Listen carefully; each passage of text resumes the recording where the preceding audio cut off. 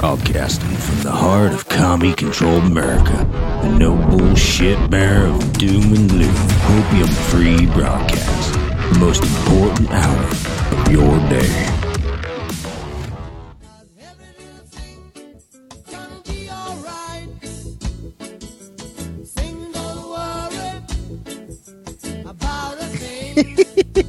Good morning, good evening, good afternoon, wherever you are in the world. My name is Josh. That is Vince Tagliavia. Hey. This is the Red Pill Project's Daily Dose. We are live with you Monday through Thursday, 8:30 p.m. Eastern Standard Time, 6:30 p.m. Mountain Standard Time.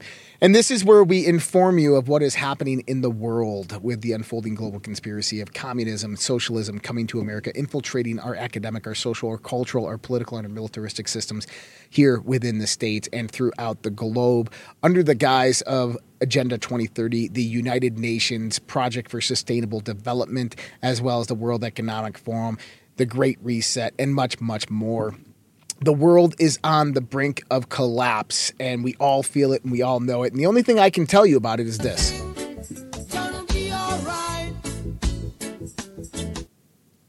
That's the truth.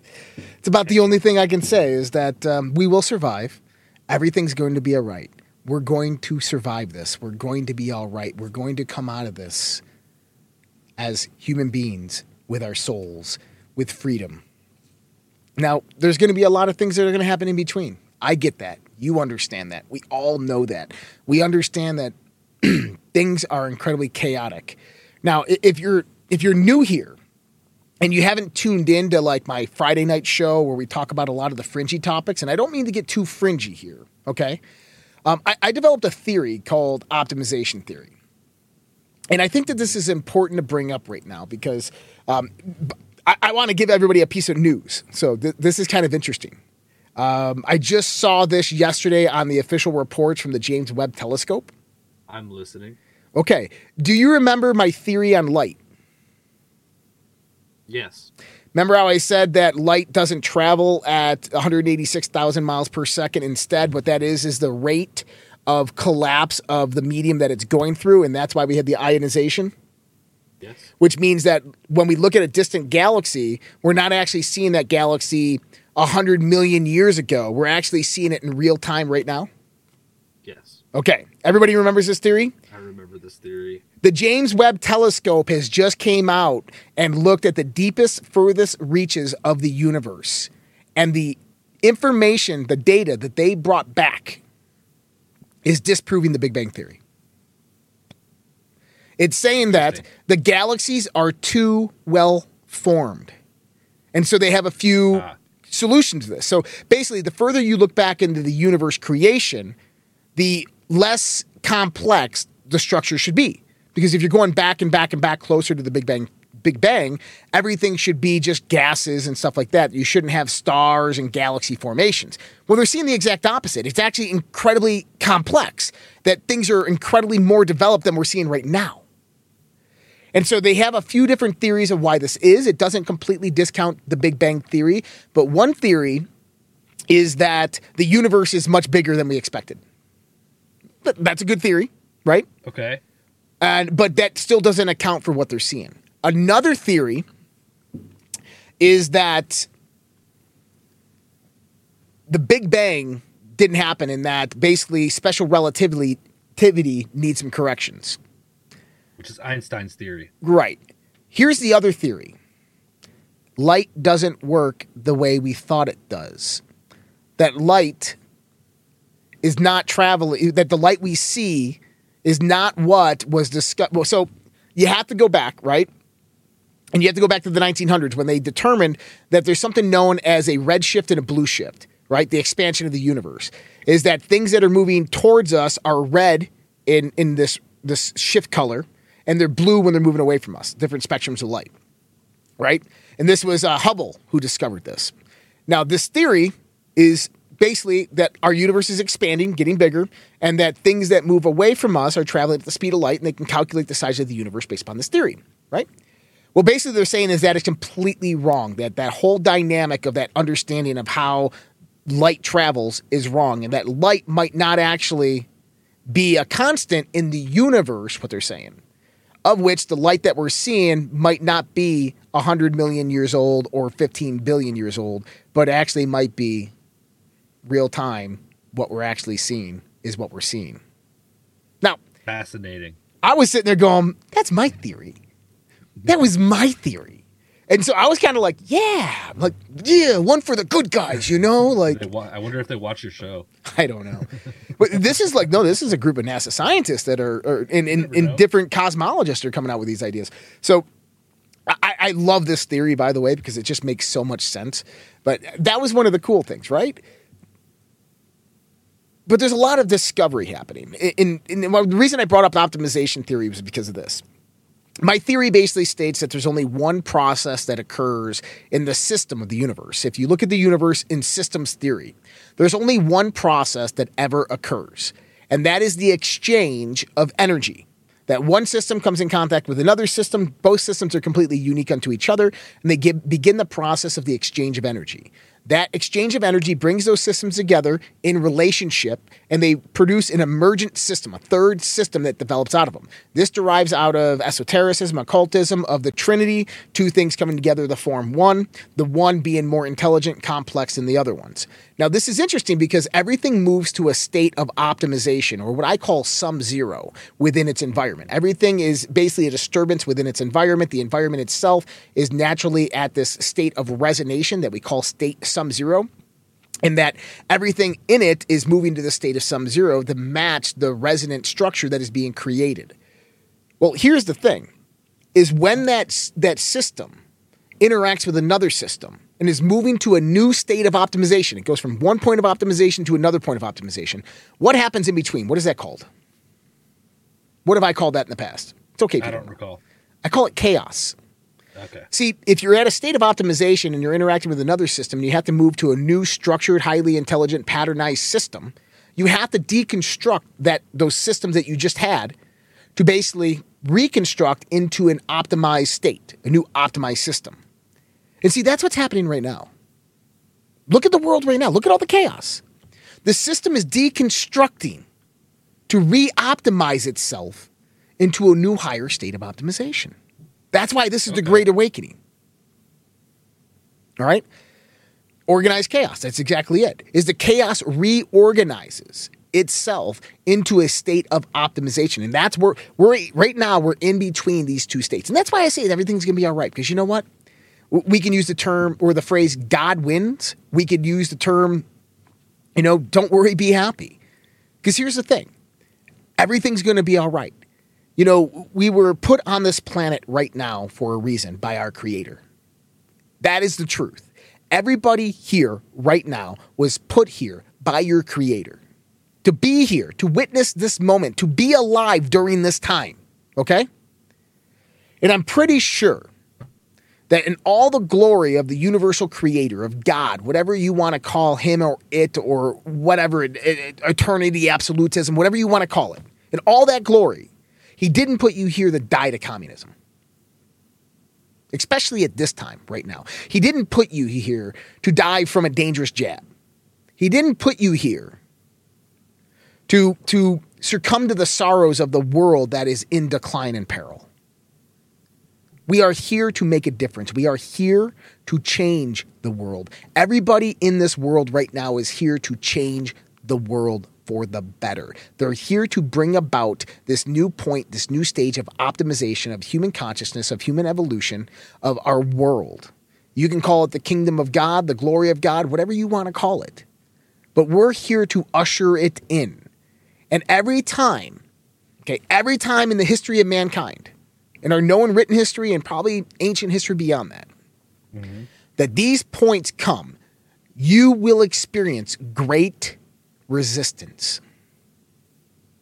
There will always be somebody there to stop you from doing good. There will always be someone there to stop the evolution of the next branch of consciousness, of the next branch of our spirit.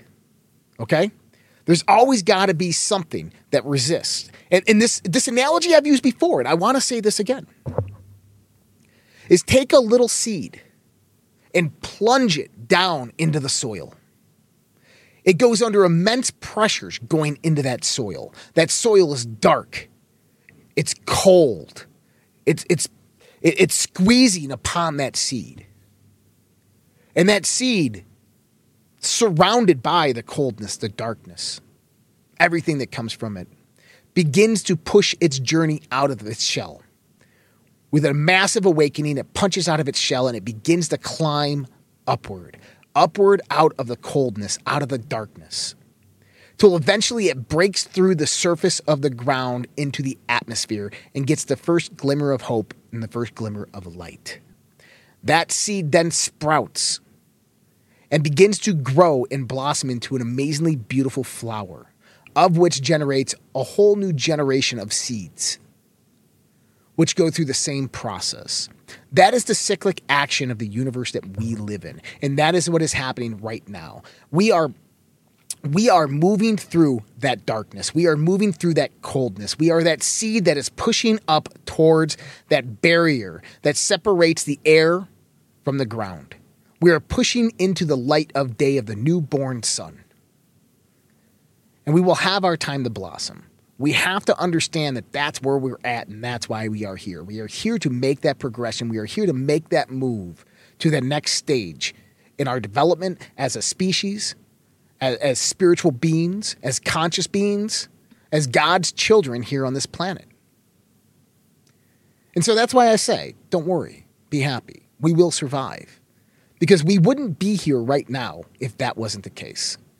We are here for a purpose, and when you embrace your purpose, you shine like you've never shone before. I assure you. I absolutely love that, dude. I make it a point every day to enjoy myself, enjoy the moment, take care of myself, and not to sweat, not to stress. I stress every fucking day. Well, over the things I can't control, I'm not going to. I stress, but you know what I mean. I try to enjoy my life, even though we are experiencing what we're experiencing: World War III, financial collapse, social destabilization, just political nonsense. All of it. You still have to take a moment and enjoy yourself. Have you ever heard that there's this I guess a parable, a riddle out there of the college professor who's got the jar? I don't think I have heard this. Okay. So the college professor has got a jar, and he begins to fill the jar with a whole bunch of golf balls. And he looks at the class and says, "Is this jar full?" And everybody in the class is like, "Yeah, the jar is full." He goes, "Oh."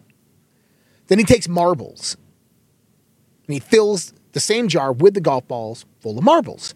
He says, "Is the jar full now?" And they go, yeah, the jar is definitely full. Then he picks up some sand. He dumps the sand in, and the sand fills up the bottle. And he goes, "Is the jar full?" They go, "Yes, the jar is definitely full now." Then he takes water, and he dumps water into the bottle. And he goes, "What about now? Is now the water full? Or now the bottle full?" And everybody in the class is like, "Yeah." And he goes, "Do you guys understand the moral of the story? Is if you put the water or the sand in the jar first, there would have been no room for the golf balls or the marbles. Don't fret in your life with the small stuff. Don't fill your mind with all the small stuff, because there'll be no room to emotionally handle the big stuff in life." And that's right, is things that are outside of your control, you should not allow to control or dominate or dictate your emotion. I heard another one too. It was really cool. It was I got it too. The kid in the three things. I'll remember it here in a little bit. It's a good one though. All right, share it when you got it. I'll share it when I get it. But I think it's good to remind people of this every once in a while, that don't wear the weight of the world on your shoulders. Don't be sad because you filled your jar, right, with sand first. Don't fill your sandwich jar first. Buddha used to say is empty your cup. Your cup is your mind. And every day you must empty that cup.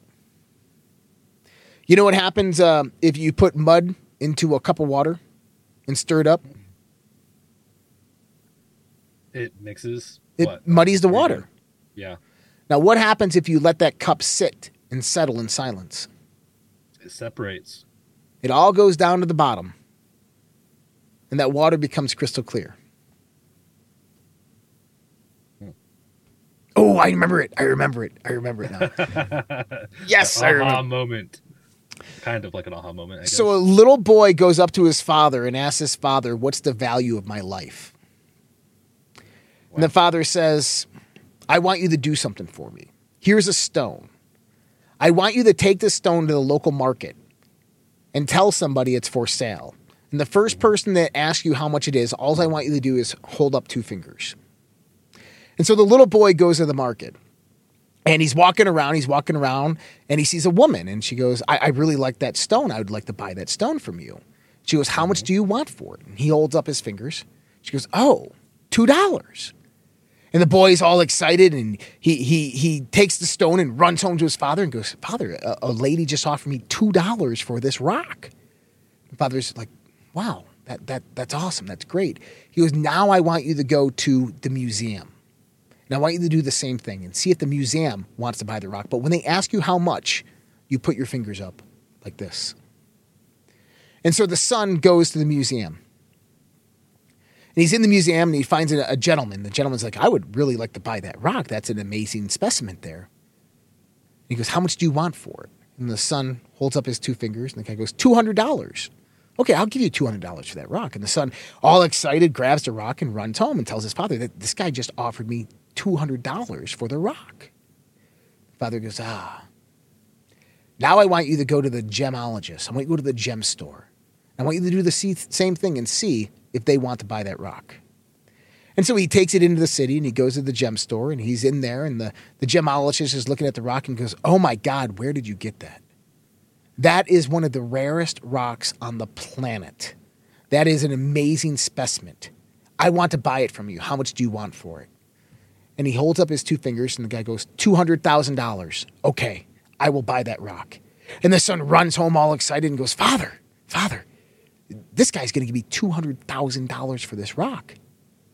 And he goes, And the father takes the rock. "It's not for sale." The father looks at the son and says, "What did you learn?"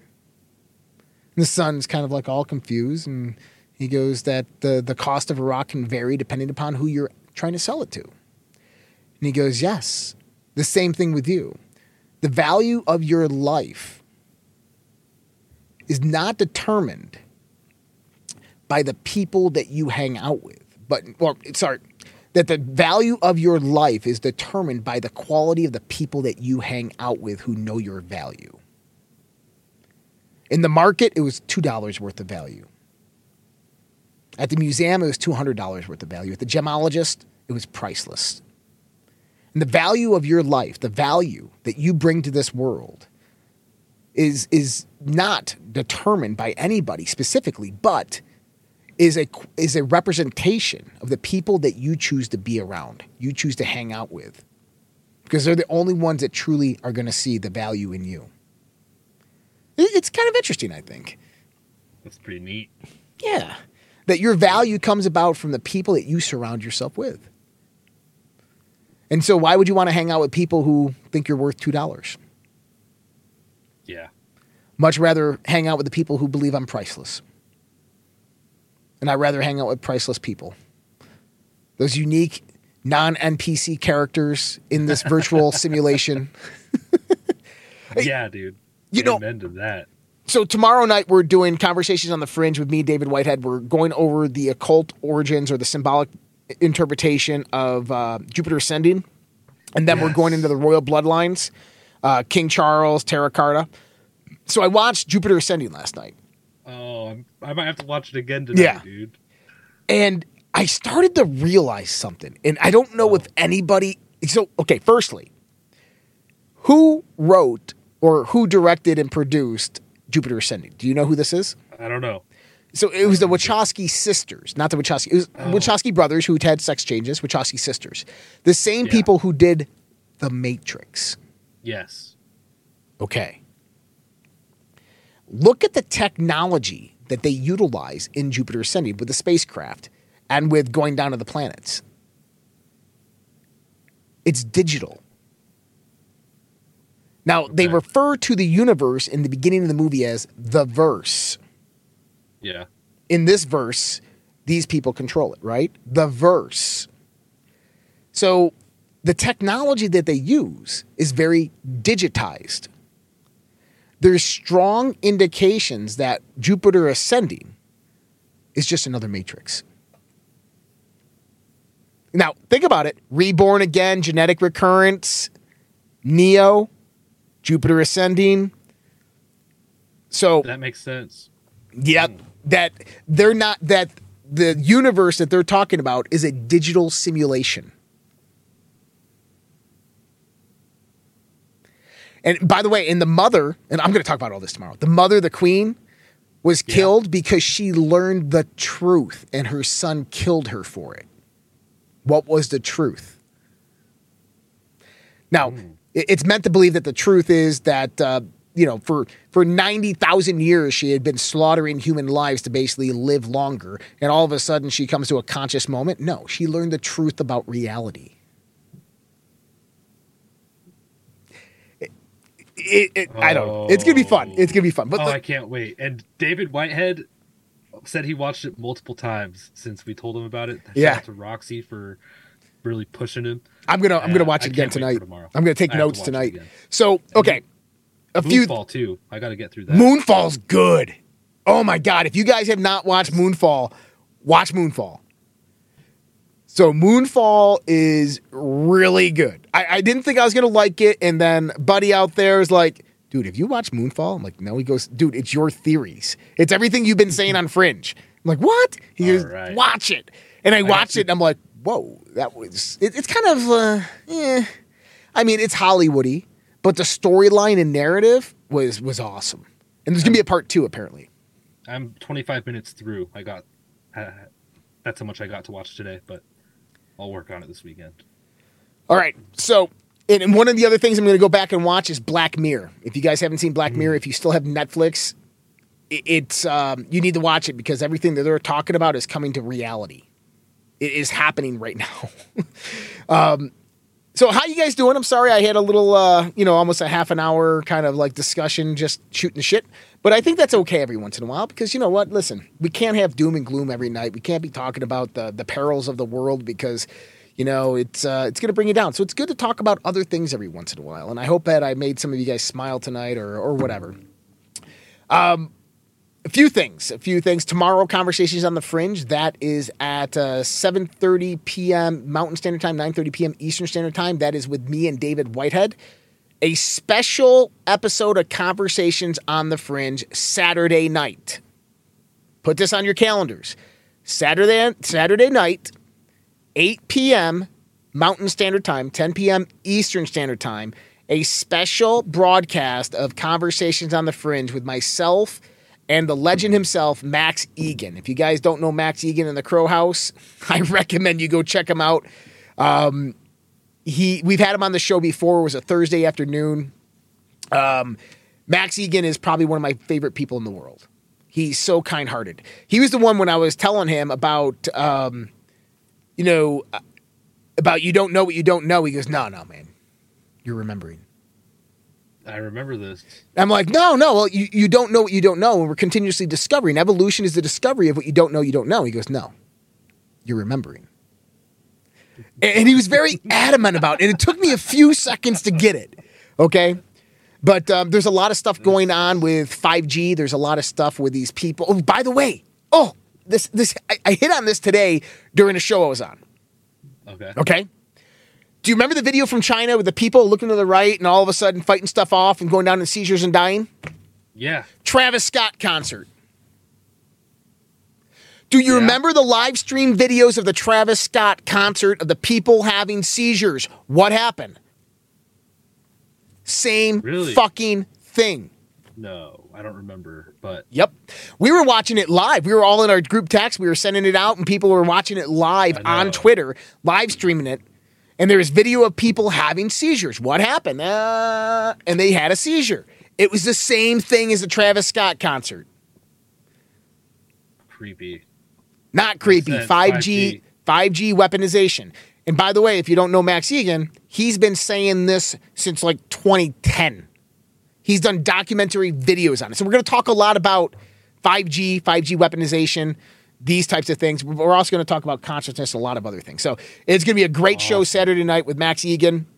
Potentially going, so Brad Olson, if you guys remember Brad Olson from Conversations on the Fringe.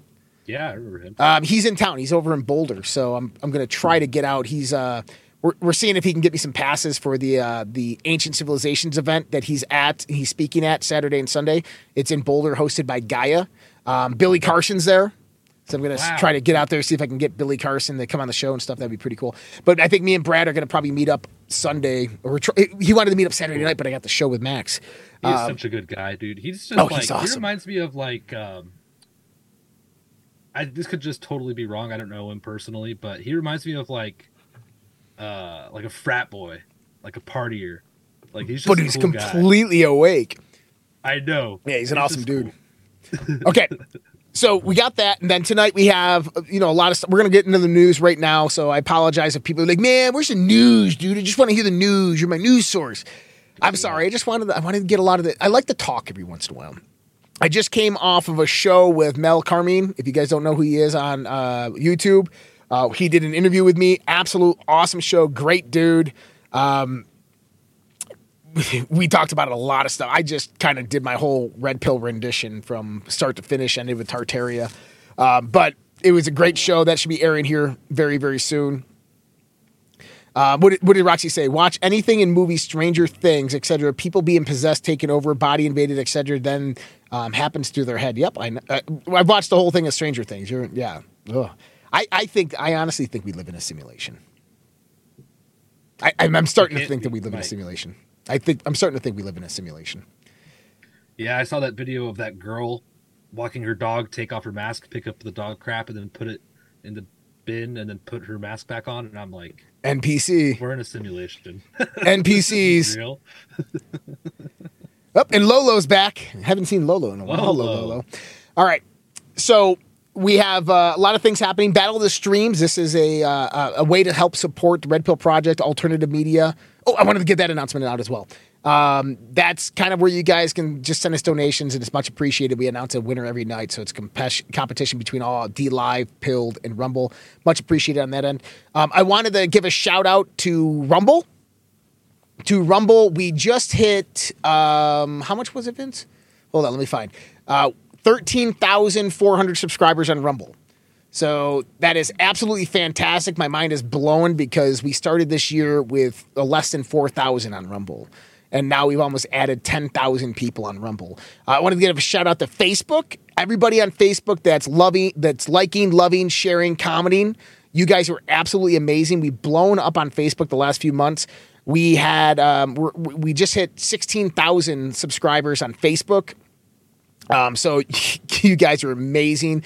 We hit 53,000 on our audio podcast on Podbean, Apple Podcasts, Google Podcasts. So all the love out there to you guys. I think we're at a little over 2,000 or 3,000 on D-Live, but our audience has grown massively over the last few months. So much appreciated to everybody out there who's subscribing, who's hitting that subscribe button. You're just, reminding us that we're doing it well. And I appreciate that. It's not easy talking about these topics, especially when a lot of them have to do with, global economic collapse, World War III, and Holocaust, and all these things. But that's the reality we live in, and that's why we're all here together as this Red Pill family, because this Red Pill family has come together on the Social Red Pill and these other platforms as kind of like the support organization for everybody. This is what we talk about a lot on these Zooms and stuff like that. What are we going to do when, the flu comes around and people start passing away from their suppressed immune systems, and we stay strong. And a lot of us have lost friends and family. And so, I find it important that we collaborate together, that we communicate together. And that's the beautiful thing about people out there subscribing. And so thank you so much for subscribing and staying up to date with everything that we do here at the Red Pill Project. All right, let's get into the news. Dum, bum, bum, bum, bum. The news. I don't know. I was looking to see if I had any cool go ahead. Do you want to hit the Battle of the Streams before we jump into it? Yeah, we can do that. Hold on. Let me play this. I'm Big Mac Obama, and I approve this message. Gundy's the best, isn't he? I love Gundy. Gundy. We miss you, Gundy. Oh, he's all right. doing well. Battle of the Streams. Jenica just donated 1 diamond. Thank you so much. Vince's audio is super low. Okay, I think I can turn you up. RPG 3573 donated 1 ice cream. Thank you so much, RPG. Enlightened Science donated 1 ice cream. Thank you so much, Enlightened Science. RMUAFC2 gifted a cookie. Thank you for everything you do, Josh. Vince, I'm glad you're back. Thank you so much, RMU. Mez gifted a cookie. Normal, it is not coming back, but Jesus is. Well, we will see. And you know what? Jesus is going to come back in one form or another. Vader 369 gifted the shades. Punch, punch, punch. American flag, American flag, American flag. Thank you so much, Vader. White Trash Lady is celebrating a 4-month streak. Thank you so much, White Trash Lady. Karen Hare 7 gifted a cookie. Thank you so much, Karen Hare. Harley Quinn 369 just followed. Thank you so much, Harley Quinn. Welcome to the show. All right. And we tend to get a little fringy every once in a while during the weekdays. But on Friday nights, man, we really take it home. Pop, pop, boom. And this Friday is going to be good. Friday and Saturday night are going to be absolutely awesome this week. Vince doesn't know it, but next Friday, he's probably going to host because I will be out of town. But you got it. Well, I got to go back to Minnesota, house hunt, get stuff moved out there and start getting organized. I'll start preparing. Yeah. But all right. Let's jump into the news here, where everybody's really waiting for. Tom Cotton, conservatives should oppose media cartel bill that will lead to more censorship. See, they're trying to sneak this one in there, and I don't think people realize truly what this was. Senator Tom Cotton, Republican from Arkansas, said on Wednesday that conservatives should oppose Journalism Competition and Preservation Act, the JCPA, because it will lead to more censorship. The JCPA lets the media form a cartel to negotiate with big tech. Conservatives who should oppose special treatment for favored industries, and a cartel will lead to more censorship. Republicans should vote no on the JCPA, Cotton said in a statement. So basically, Ted Cruz, by the way, has caved on this and is now supporting this bill. What this bill does is this allows the media organizations to collaborate with data analytics, with information on the happening events and the narrative that they're perpetuating with big tech. What does this mean? Goodbye, alternative media. See, the mainstream media is under heavy attack and scrutiny right now for basically making up stories, propagating false narratives, disinformation, propaganda, whatever it might be, okay? Yeah. And they're mad because they're losing billions of dollars to a whole new industry that derived around 2016 with the catchphrase of fake news. We're a part of that. This is alternative media. This is what we do for a living. This is what a lot of people are doing for a living right now. And here's the thing, is people are absolutely loving it. Loving the fact that they get their information from real people just like them who are seeing things maybe in just a different perspective or from the same perspective. This is the beautiful thing about what we do here. We have taken over the information war. We have taken back information into the control of people who care about the evolution of the people and the progression of this country in the state of freedom. Okay? Yeah. So what this bill does is basically allows big tech to censor you and me because we're not propagating the proper information that the mainstream media is putting out there. Think about that. Because mainstream media is losing followers, they want to basically go in there and hook up with the big tech daddies. They want to censor people like you and me because we don't propagate. This is nothing more than nationalization of big tech and mainstream media. Okay, nationalization, what does that mean? That's fascism. That's where we're headed right now. That's what these bills are. And this is what the Democrats are going to do. They're going to try to push as much legislation as possible before the midterms because there's a possibility that they don't win. Yeah, they don't want information spreading either because if the people don't consent, well, they're not going to succeed. Yep. But if they trick everybody, they might have a chance.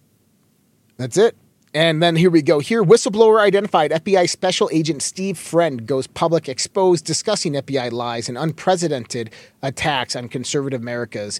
And now we're seeing arrest Chris Wray. Now, has everybody seen these videos the mainstream media is doing on Q? I saw an article that was published about a week and a half ago, and the characterizations of Q were totally nonsensical and baloney. Oh.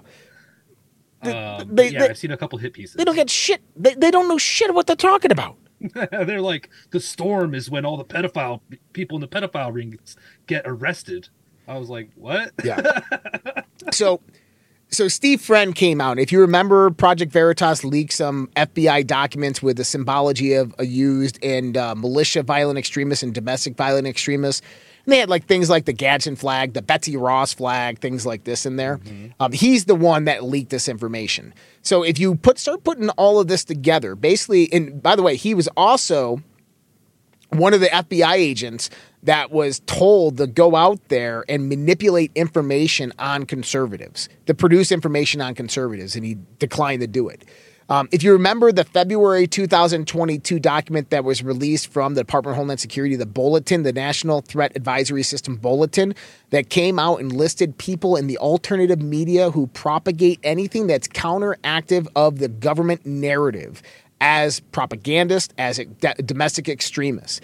And they gave examples. People who think that the 2020 election was stolen. People who think that the coronavirus is a bioweapon. People who think that the jab, the vaccine, is a bioweapon. People who think that Russia is justified in their invasion of Ukraine. These types of people are domestic terrorists. Okay, this has escalated since then, especially with certain executive orders from acting belligerent occupation President Joe Biden. But what we're seeing is that a narrative is being built by the various weaponized functions, administrations of our government to come after conservatives at the right time. When is the right time? When we contest the election results of the midterm election. That's the right time that they're going to come after us, because we know that they're going to go out there and try to steal it. So this is really good that Special Agent Steve Friend comes out and goes public. I think, how long's the video? It's 3 minutes. Let's watch the video with Tucker. I think this will be good. Let's check it out. A whistleblower from within the FBI recently revealed that the Biden administration is manipulating the way January 6th case files are maintained. The goal of this is to create the illusion, the false sense that there's a tidal wave of right-wing domestic terrorism all over the country. But it's a lie, because there isn't. Miranda Devine of the New York Post has identified this FBI whistleblower and spoken directly to him. She joins us tonight. Miranda, thanks so much for coming on. What did you learn? Thanks, Tucker. Well, I learned that Stephen Friend, FBI special agent still serving, who was suspended on Monday, is an American hero. He had the dream job. He's been with the FBI for 12 years. He's a SWAT team member.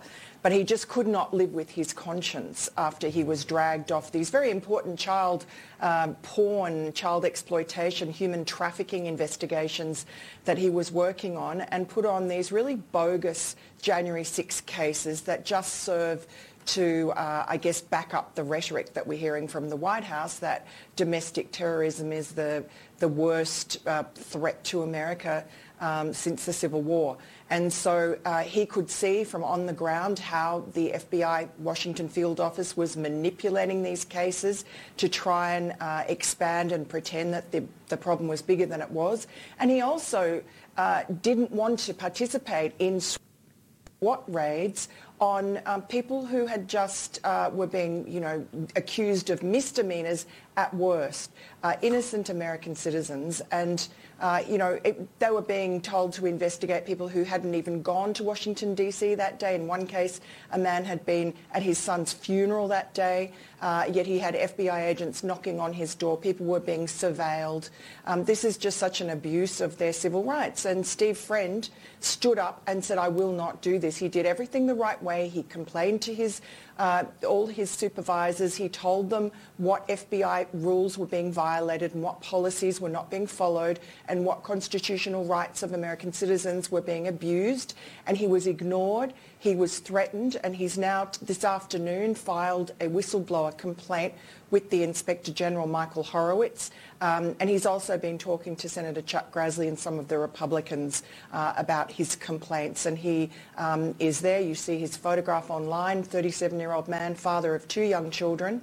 It took a lot of courage to do this at great risk to himself and blowing up a career he loved. It's baffling that he's the one being punished when he didn't do anything wrong. And I hope that there are many more whistleblowers like him. I've got to think a lot of FBI agents are very distressed. Yeah, well, good. All right, so that is what Tucker had to say on that. And, you know, this guy is an American hero. He is coming out against the deep state. He's coming out against the tyranny and oppression that's being perpetuated on this world. And that's absolutely awesome. And we need more people like that. And apparently Grassley and Jordan, they have a lot more. There's apparently about 17 to 20 FBI whistleblowers who have came forth. Yes. Yeah. Good. Yeah, and thank you to everybody who's just really sucked it up and made these hard decisions that throw a wrench into your life, and it's by design. Mm-hmm. If everybody was a coward, I think we'd be in a way worse position than we are in now. So we need these people. Yep. And so here's another good piece of news. Huge GOP lawmaker obtains new documents that show Joe and Hunter Biden working to sell U.S. natural gas and drilling assets to China. Has whistleblowers who will testify. Yeah, well, what about that Bob? What's that guy? That whistleblower that came out? Bob Lukanowski or whatever his name is. I know who you're talking about. Bobalewski, that's it.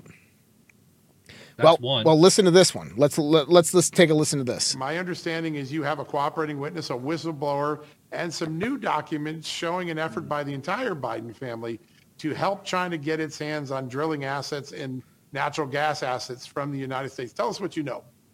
Well, what we know is that Hunter Biden's company, Hudson West, was negotiating a deal with the Chinese energy company, GC, to not only purchase American natural gas, but also to try to start purchasing interest in American drillers for natural gas so they could start to take control of the American natural gas industry through the drillers. Now think about this, John. The president has sold our strategic oil reserves to China. And now we find out that the president's son was working to try to get China's foot in the door on natural gas. Can you imagine if something happens and China owns all the drillers and we run out of natural gas and potentially have a gas shortage, but we don't have any strategic reserve because it's all gone to China at the hands of the Biden family? But what's even worse is with this company, Hudson West, we also learned that Hunter Biden was communicating with the Chinese to have office space in Washington, D.C., and he needed 4 keys. He needed one for himself. He needed one for Jim Biden, the president's brother. And get this, he needed 2 more, one for Joe Biden and one for Jill Biden. So this is starting to prove that Joe Biden was involved directly with Hunter Biden's shady business dealings with our adversary, China. Unreal. Wow. Yeah. All right, sir. So let me ask this a follow-up. Beyond the documents which you've done, I understand you might have 1 or more witnesses that are corroborating what went on and filling in the blanks in the documents. Is that true? That's true. We have 2 whistleblowers, and I'm confident they're going to come forward in a Republican majority when I can conduct the hearings and I have the gavel for oversight to tell us in detail what their objectives were. And these people were associates of Hunter Biden. And the ultimate goal, and the Bidens knew this, was for China to start to take ownership in all the different parts of the natural gas industry in the United States. All right. I want everybody to go back to an episode just a few days ago when I was talking about October 8th and the liability that Joe Biden is to the deep state, to the radical liberals, and to China. What did I say was going to happen when the Republicans take the majority? They need a fall guy. Well, they're going to investigate Hunter Biden's business dealings, and Joe Biden is going to crash down to the ground, of which Joe Biden becomes a liability not only for the Democrats, the deep state, the cabal, China, but he becomes a liability for his own family. And that maybe he... And if he was offered... to protect himself. There it is. And this is kind of where I'm going to veer off for a second. Okay, I want to expand on this. So I know this is completely speculative. I'm gonna reiterate, speculative. Donald Trump left Joe Biden a letter when he left the White House. Joe Biden was asked about the letter, and Joe Biden said it was a very generous letter. What type of generous letter would Donald Trump leave Joe Biden? A fucking pardon for him and his family. Do the right thing at the right time, Joe. They're going to 25th Amendment you to get you out of office before the midterms. You bring me back before that happens, I will give you a full pardon. Okay? Now, I know this is highly unrealistic, okay? But just keep it in your mind, right? Now, what evidence do we have that there is some type of special military program that Donald Trump potentially set up before he left office? The Mar-a-Lago raid. Okay, Mar-a-Lago raid, that's one. But it's the fact that Mike Lindell, Patrick Burns, Sidney Powell, Lynn Wood all visited the White House in December, around December 20th. And they sat down and came up with a plan to basically investigate the 2020 election result with a special prosecutor who was appointed that night, who was Sidney Powell. The next morning, Donald Trump rescinded her credentials after apparently a communication with Rudy Giuliani, who said, don't do it. Now, I think that this was all one big setup. And this is what I want to show you. I was going through some documents, and this document specifically is the Information Security Oversight Office, the ISOO, and this is Presidential Executive Order 13526, okay? Now, Executive Order 13526 order prescribes a uniform system for classifying, safeguarding, and declassifying national security information, including information related to defense against transnational terrorism. Okay? Okay. This was signed by Barack Obama. I was scrolling through it, and I saw something, and I go, that's interesting. I want to read that. And this is what I saw. Section 4.3, Special Access Programs. Establishment of special access programs unless otherwise authorized by the president, only the secretaries of state, defense, energy, and homeland security, and attorney general, and the director of national intelligence, or the principal deputy of each may create a special access program. For special access programs pertaining to intelligence sources, methods, and activities, but not including military, operational, strategic, and tactical programs, this function shall be exercised by the Director of National Intelligence. So the Director of National Intelligence, right, could not be included in military, operational, strategic, or tactical programs. These officials shall keep the number of these programs at an absolute minimum, shall establish them only when the program is required by statute or upon specific findings. What are these findings, may you ask? The vulnerability of or threat to specific information is exceptional. The normal criteria for determining eligibility for access applicable to information classified at the same level or not deemed sufficient to protect the information from our access.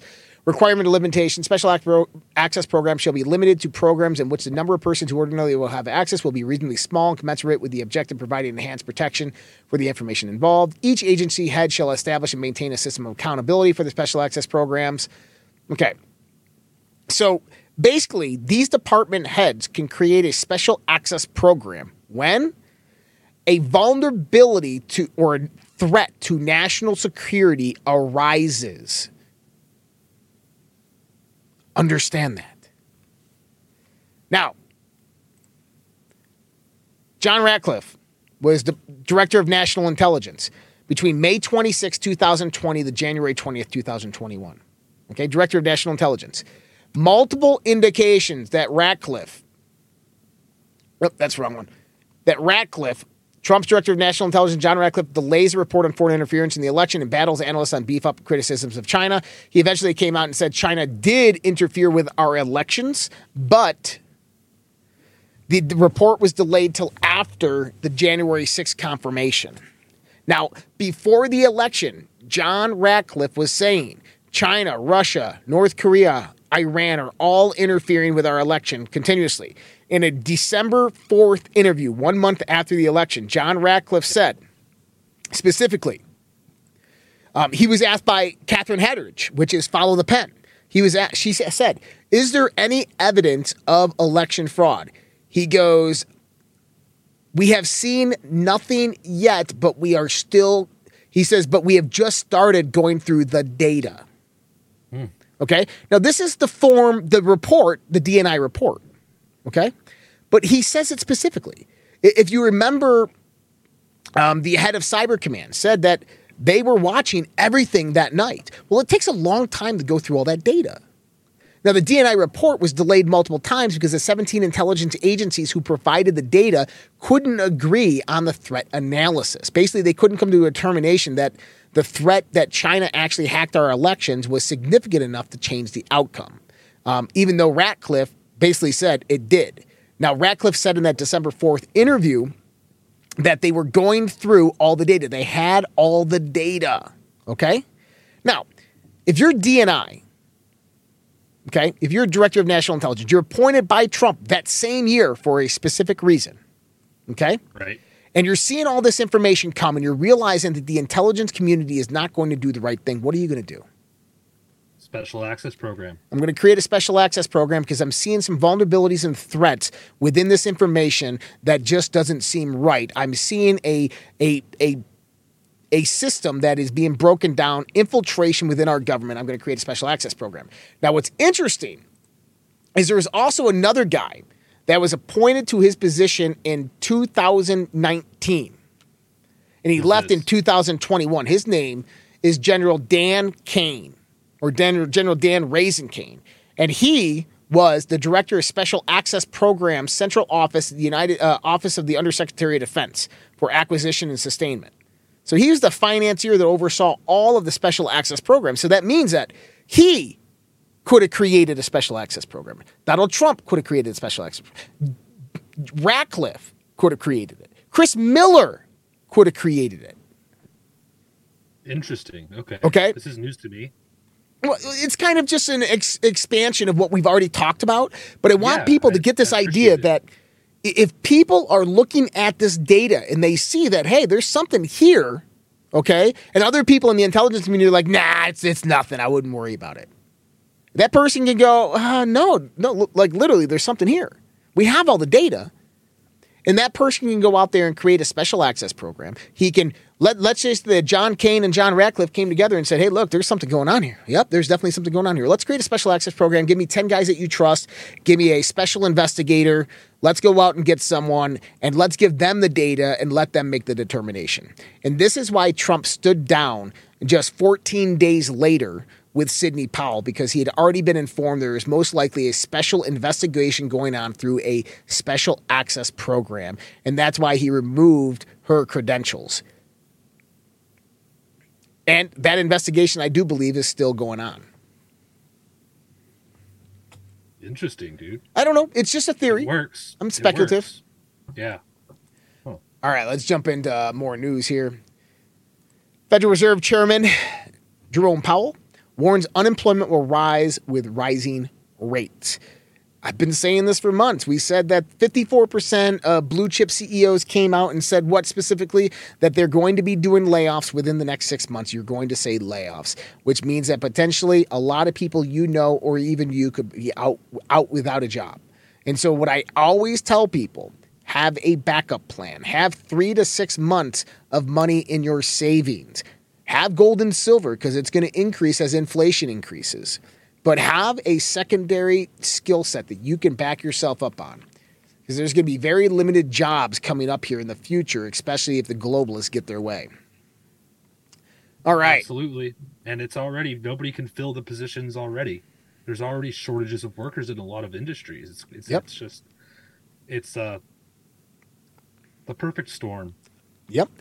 Now, Democrats and Republicans don't give a shit about you. I've said this multiple times. Here, I want you to listen to it. This is the oversight of U.S. Banks House Financial Services Committee, okay, Congress. Listen to what they talk about here. The gentleman from Indiana, Mr. Hollingsworth, is now recognized for 5 minutes. Well, good afternoon. I'm excited to be here with each of you. Before I get started on my questions, Mr. Moynihan, I wanted to let you know, Saruthi, raise your hand, Saruthi. She has been my team member for a couple of years now, but on Monday she becomes a Bank of America team member, about which she is very, very excited. So I hope you'll take good care of her and know and recognize the talent that she has shown already in our office. I'm sure she'll do the same at Bank of America. We will do that, and her father already works for us, so he'll take care of it. You should have called us. Well, good. Well, I appreciate the opportunity to chat about some of these issues today. What I'm really interested in is the state of the economy. How are you floating your resume to big banks? I mean, you're supposed to be the ones, policing the big banks. Grow up, Jamie. There must be some kind of law against working for a financial institution right after you've been working in financial regulation, right? No. Hey! Doggy! Hey, come over here. What are you doing at Caesars? He's a Goldman. Yeah. Her father already works for us, so he'll take care of it. You should have called us. And Hollingsworth, by the way, is a Republican. These are the same people that there was one report that came out that Democrats and Republicans have basically won big on a lot of the financial dips that have been happening. And they're congressmen and they're senators. Guys, we're all being played. The whole system needs to be removed. Did you see that Bernie Sanders, the Gallup poll that Bernie Sanders was talking about in Congress in Senate yesterday? Did you see this? No. There's a video on TikTok about it, and it's Bernie Sanders talking about the Gallup poll that came out about congressional approval. Only 16% of the population approve of Congress. That means 84% disapprove. And Bernie Sanders was being very serious, and he goes, and out of this 84%, 50% believe that they will have to take up arms against Congress. He said this? Yes. That the government is so corrupt and doing in such the wrong direction that they're going to have to remove them with arms. This is Bernie Sanders saying this. I don't trust him. I think he's trying to lead people into a trap. Listen, Bernie might be a commie, but he's a traditional commie, okay? He truly believes in communism. He doesn't want the centralization of power, okay? That's why he's not president. Right. That's why he didn't win the nomination, because Bernie is 100% true to his word. I'm a communist. Yep. Redistribute it all to the people. I think that he had a strategic part in BLM and the unfolding that we saw over the last few years. Well, he knows how to get an audience. Well, he knows how to get an audience, and he gathered an audience for BLM in Seattle when he was going around. Remember when they came in? I was there that day in downtown Seattle, and Bernie Sanders gets a crowd going. He gets up on stage, and then BLM jumps up there and takes the mic from him and takes over his speech. I think that was all planned, but that's probably just me. Well, and the beginning of all this. Yeah, well, communism is coming, man. And it is. It's here. How about this right here? This is my state. Denver set to give 140 homeless people up to $12,000 in cash as part of basic income program. 50% of those people will be dead of fentanyl overdoses. Yeah, more free giveaways and money printing. Yep, that's right. Now, on a side note, though, Colorado has a surplus tax system. And so when there's an excess amount of tax that comes in that is over the budgetary requirements, they give that money back to the people. So what they've done is they've taken money out of that surplus and they're utilizing it to help the homeless. Now, I really don't have a problem with that. And by the way, taxes in Colorado are not bad. I don't like taxes, period, but they're not bad. There's county taxes, sales tax is really expensive, like 10%. But federal state income tax is less than, it's like 3%.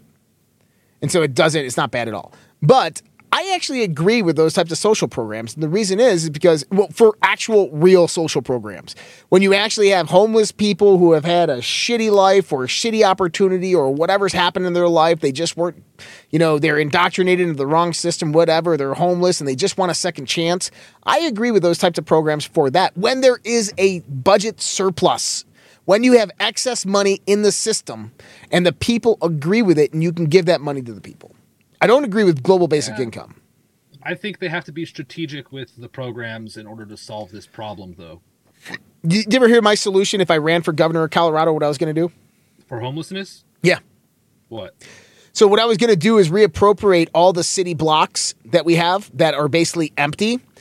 So go through each town, neighborhood, and city. And if you ever notice, like when you're at like an intersection of a street or something like that, and there's like an L or a right turn or left turn, majority of those city blocks are basically empty, at least here in Colorado. And what we would do is we'd take that public land and we would pardon off it with a whole bunch of tiny houses, and we would build small little communities for the homeless. Now, the way that the homeless would get into this community is you'd have the tiny home, you'd have solar, electric, cable, TV, everything like this would all be paid for. But what would happen is the backyard would be a small little greenhouse to where they would learn the various appropriate skills to go out there and grow their own food. And any excess food would be utilized in a farmer's market collaboration with these people to sell back to the community to start earning money and start businesses.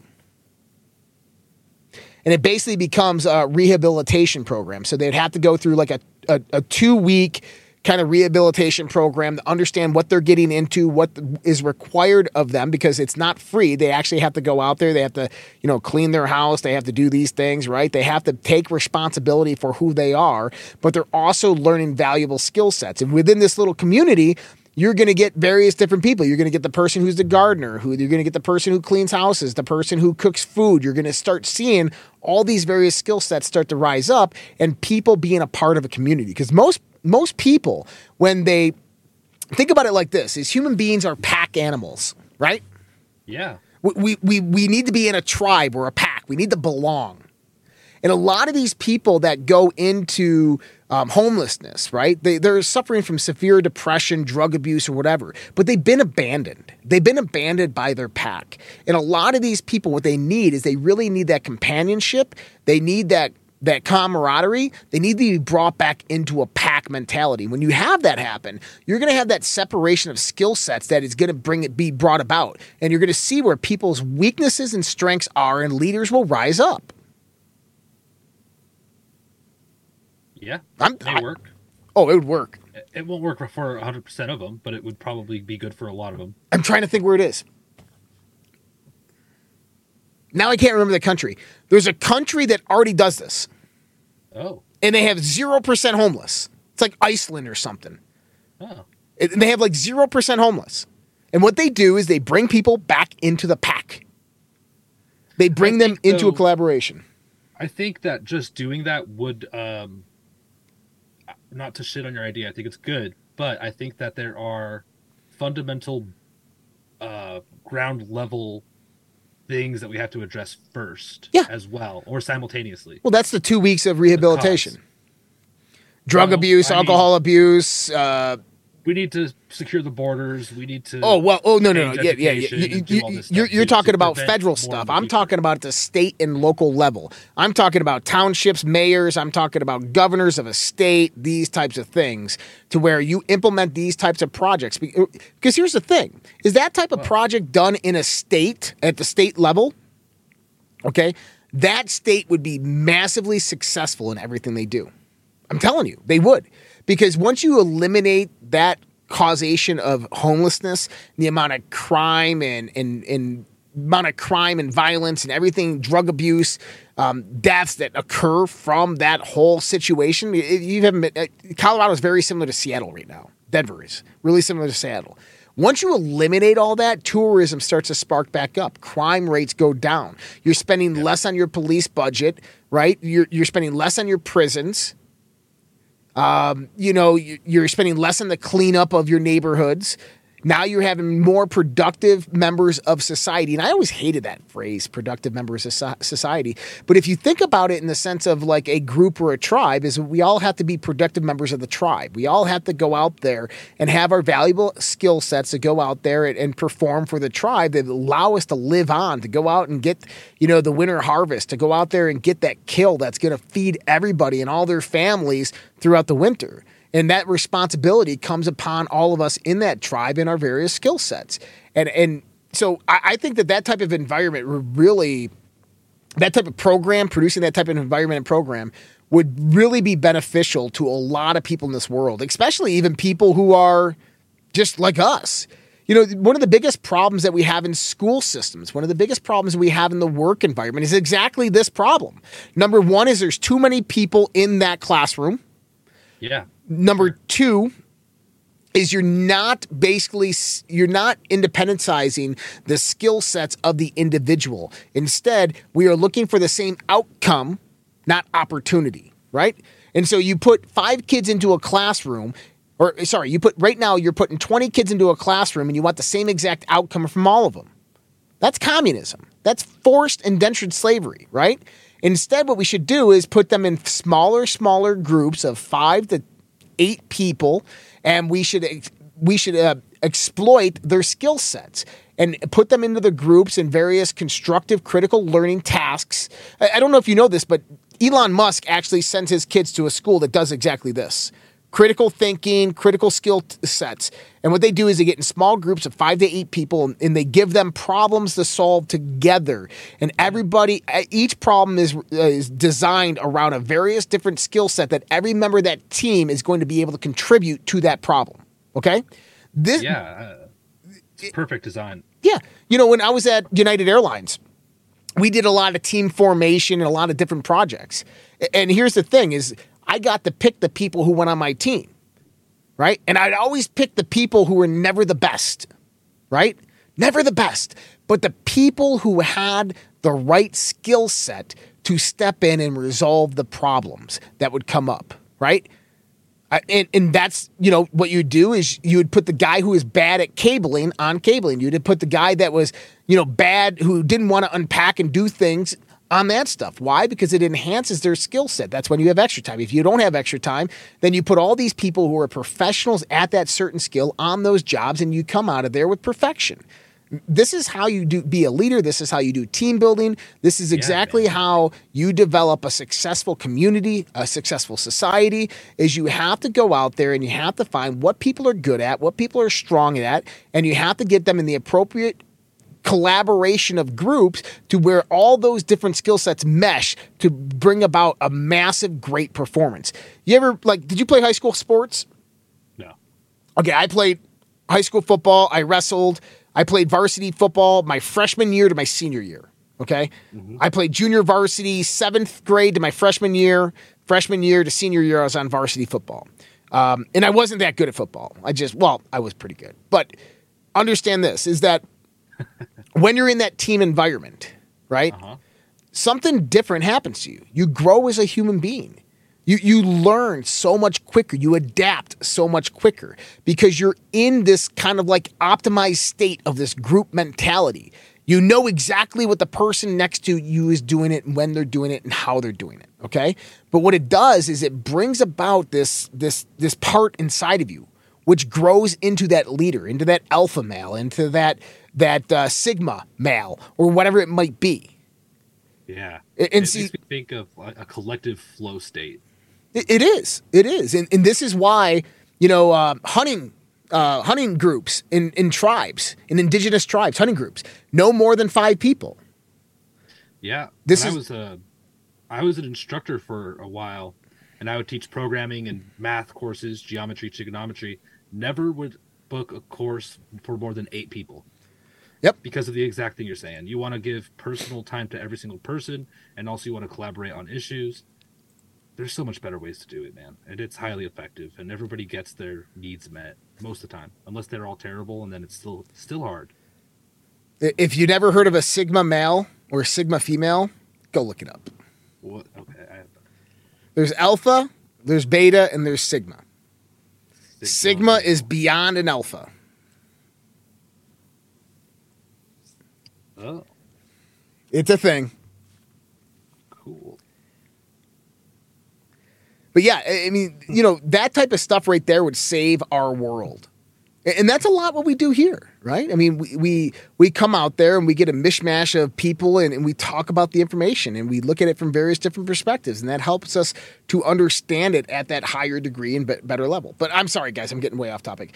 New York City fires another 850 teachers for refusing the COVID jab. The U.S. Supreme Court may be weighing in on this issue soon. As well, I don't know if people knew that the U.S. Supreme Court might be weighing in on another voter fraud case, which could actually put Donald Trump in the office. And it has nothing to do with Donald Trump, but the decision that comes out of that could allow for the contention of the election and another special election that comes out of it, which is interesting. Federal judge strikes down Biden administration's COVID jab mask mandates for Head Start teachers. The public interest is served by maintaining the constitutional structure and maintaining the liberty of individuals who do not want to take the COVID-19 vaccine, the court ruled.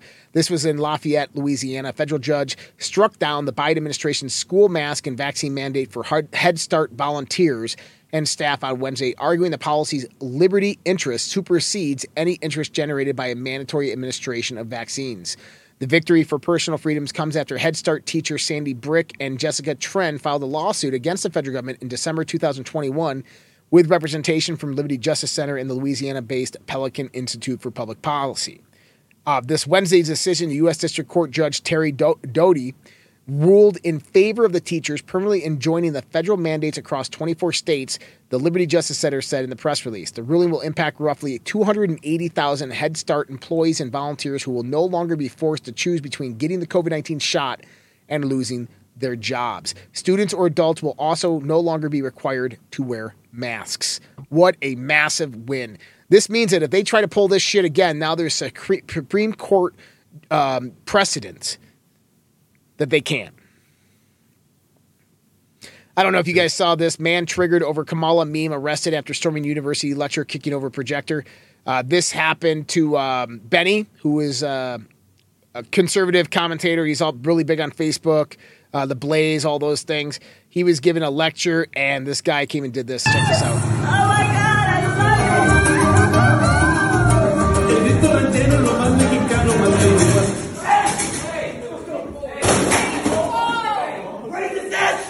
Fuck you! Swear to fucking God! Fuck! So they're giving a presentation on Meme Wars, and that guy obviously got triggered. And triggered got him arrested. So, sucks to be him. He says that's racist, but I saw a video of a guy asking a bunch of Mexican people about something similar, saying, hey, is this racist? Hey, do you think this is cultural appropriation? Hey, is this offensive? Yeah. All these Mexican people were like, no, not offensive. I like it. It's very nice. Not as offensive as Joe Biden saying not as good as the burritos downtown in the street in San Antonio, right? Yeah, the Mexicans like, that's our culture. It's kind of cool to see it online. And people looking at it like, dude, nobody thinks that's offensive, man. The uninformed and indoctrinated get triggered very easily. It's so sad. Dozens of pedophiles arrested in massive U.S. child sex trafficking sting. And look, I mean, oh, no, I don't even want to talk about that. Police in Arizona have arrested 21 pedophiles in connection to a massive child sex trafficking sting. Surprise police say the suspects were arrested during Operation Back to School, a valley-wide investigation where detectives placed ads on websites commonly sought out by suspects seeking illegal sex acts. Operations of this type are part of the Surprise Police Department's continuous efforts to reduce the demand that fuels child sex trafficking and exploitation of children in our community. So basically, this was entrapment. Just an FYI. That's exactly what this was entrapment. But they caught a pedo. Entrapment catches pedos. Texas County Sheriff's Office arrests precinct chief in undercover prostitution sting operation. Precinct 5 Constable Ted Heap said Brian Harris has been relieved of his duty. The Montgomery County Sheriff's Office said its organized crime unit, in cooperation with Human Trafficking Rescue Alliance, conducted the sting operation Wednesday evening at a local hotel. The Sheriff's Office and 14 suspects in total were arrested for solicitation of prostitution. Well, you know what? There's bad bubs everywhere. Not everybody in the world is good, even if they're doing good things, right? Yeah, man. Going on to the jab, how about this one? Fully jabbed Canadian TV reporter, 24, suddenly dies and fully unexpectedly dies. And so Matthew Rajagopal has died suddenly and unexpectedly at the age of 24, according to the reports. He died at his home of a heart problem despite previously having no health problems. Fact checkers in the mainstream media are trying to deny the experimental gene therapy injections could be links to his untimely passing. We know that that is most likely truth. And we're seeing lots of more and more young people dying because of this. Yeah. The first time I ever heard of somebody like a teenager or maybe even their 20s having a heart attack, it was a big deal. And people were like, oh my gosh, no way. Oh, this is crazy. Hey, yeah. And this is just fucked up. You guys, listen, I'm going to give you some advice here. Don't cook chicken in NyQuil. Okay? That's right. Don't cook chicken in NyQuil. After FDA warns after TikTok challenge. Don't eat freaking Tide Pods. Don't cook chicken in NyQuil. Just absolutely unbelievable. Let's watch it. Chicken.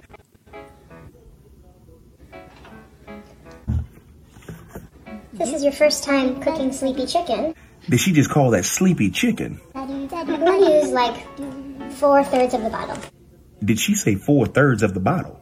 3 Applejack, 4 Applejack, 5 Applejack, 6 Applejack, 7 Applejack. Talk about food that'll make you flatline. It means it's really seeping into the chicken. Seeping in, seeping in, seeping in. It almost may be about that time to ban white people from the kitchen. Oh yeah, she's starting to think someone might take my... Wow. If anybody eat that meat, they gonna meet Jesus. Lord have mercy. Did you guys notice that the meat's not even cooked and she's using pliers to flip it? What the fuck? Where do they come up with these people? It's so bad, man. It's hilarious, but terrible. Oh, by the way... Somebody. Oh, no, yeah. And people are dying from this because the fumes that get off will kill you. They're toxic. Which would make you realize that you probably shouldn't be drinking NyQuil at all. Right? All right. So that executive order I was actually showing you from Barack Obama, it was quite interesting because, yes, the president can declassify documents, but there isn't a set of protocols they have to follow. President Trump said yesterday with Sean Hannity that he can think and declassify something as president. Guess what? He's right. He can. Because that executive order that Barack Obama basically published said exactly that. And there's something known as the Presidential Documents Act or Presidential Records Act. And basically it gives the president the ability as the representative of the people elected him, over government. He has the discretion to declassify anything he wants to. Just by saying this is declassified, here you go. Now, give the people a little update on this. Kash Patel and Chris Miller in 2 different interviews have came out and said that Donald Trump declassified all the documents that he had. And now the judge has given Donald Trump till the 30th, 8 days, to validate that the FBI planted evidence. Now, there's something that Sean Hannity said last night in the interview with Donald Trump. He says the FBI asked you to turn off the security cameras at Mar-a-Lago. Did you? And Trump said, no, we didn't. And Sean Hannity said, are you going to release that footage? He goes, they told me that FBI officers who are probably good people could be hurt or injured or targeted because of that being released. So no. And then Sean Hannity goes, well, what if you just pixelate their faces and don't show their faces? He goes, well, that's a possibility. But here's the thing, is Trump would not say that they planted evidence. He would not have his lawyers saying they planted evidence unless he has 100% complete proof that they planted evidence.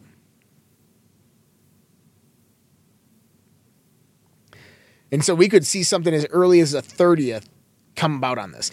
Now, a lot of the other people are saying, too, is like basically the FBI, they wanted to release the documents from the Mar-a-Lago raid, and Trump's team basically came and told Deary, no, please don't do that, right?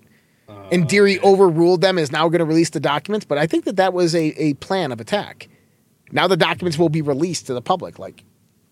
Oh, they what is that called? Reverse psychology. Right, but also Donald Trump's accusing them of having planted evidence, of which that's why he didn't want them released, because then it's going to show the public the planted evidence that the FBI claims is real, that type of thing. I'm not worried about the peekaboo stuff. We can talk about that later. We just talk about this peekaboo stuff. That's Letitia James in New York City. Okay, move on. This one's interesting. I want to talk about this real quick. Georgia Democrat Stacey Abrams, there is no such thing as a heartbeat at 6 weeks. It is manufactured sound designed to convince people that men have the right to take away the control of a woman's body. What the fuck? Listen to this. Listen to this fucking absolute soulless being. There is no such thing as a heartbeat at 6 weeks. It is a manufactured sound designed to convince people that men have the right to take control of a woman's body away from her. What in the absolute boo? I don't even know. And by the way, she's crushing Kemp in Georgia. No. Yeah. Like, legitimately, she's outsmarting Kemp in Georgia. Like, she is, like, if you listen to their debates, she blows Kemp away. Kemp can't touch her. No. Yeah. That's not good. And she's probably, apparently, she might run on the 2024 ticket. But that is absolutely absurd. I don't even know where to begin with that train wreck. Pennsylvania County sues Dominion Voting Systems over severe anomalies in the 2020 election. Officials in Fulton County, Pennsylvania have sued Dominion Voting Systems, alleging severe issues with voting data discovered after the 2020 U.S. election. The lawsuit filed Tuesday claims that the county officials became aware of severe anomalies in the Dominion voting systems due to the inaccuracy and inability to reconcile voter data with votes actually cast or counted by the company's proprietary system at or about the time of the 2020 election. Officials cite a report from earlier this month which revealed that security measures necessary to harden and secure Dominion systems had not been performed, and that external USB hard drives have been inserted into the machines on several occasions when there was no known list of approved external drives that could have been used or were inserted into the machines. There you go. Fucking voter fraud. But no one wants to talk. Oh, no, there's no voter fraud. I don't know what you talk about. This is something I think everybody needs to hear. And yes, voter fraud, we know it's true. We know it's real. Hopefully this election is different.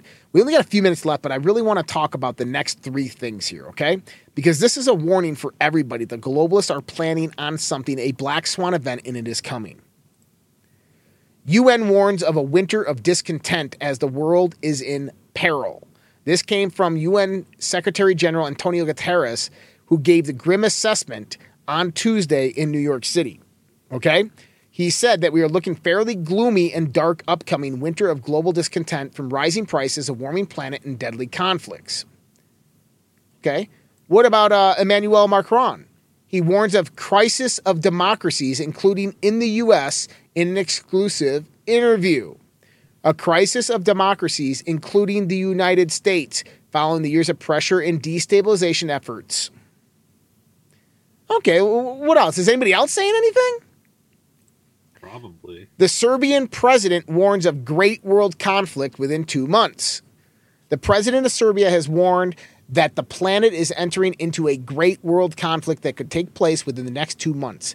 Alexandra Vučić made the alarming comments during the first day of the UN General Assembly session in New York. You see a crisis in every part of the world, Vučić told the Serbian state broadcaster RTS. I think realistic predictions ought to be even darker, he added. Our position is even worse since the UN has been weak. Listen to this part. He goes, our position is even worse since the UN, the United Nations, has been weakened and the great powers have taken over and practically destroyed the United Nations order over the past several decades. What great, he's not talking about the superpowers. He's talking about the globalists. He says the UN has been weakened by the globalists who have taken over and practically destroyed the United Nations over the past several decades. I assume that we're leaving the phase of the special military operation and approaching a major armed conflict in Ukraine. And now the question becomes, where is the line, and whether after a certain time, maybe a month or two even, we will enter a great world conflict not seen since the Second World War. Here's your sign. Here's your sign. Yeah. All right. I'm going to go in here. We're going to look at, and so guys, I just put that out there because you know what? We need to understand what is coming.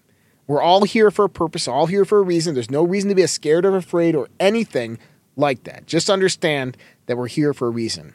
Yay just donated $1 diamond. Welcome, Autumn. Patience necessary. Just followed. Welcome, patience necessary. Thank you to the show. Jay back, $10 on Rumble. Truth in love prevails. God wins. Love you all. Love you too, my friend. Fun One just followed. Welcome, Fun One. Much appreciated for all the donations and for the Battle of the Streams there. Guys, if you guys want to check us out, if you just followed, please do like, follow, comment.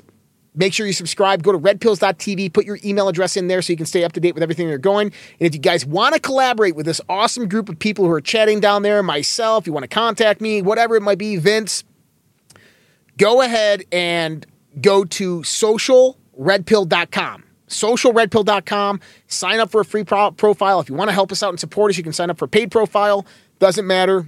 But that's where we're all collaborating. We got like 8,000 people on there. We got maybe about 1,000 active throughout the month.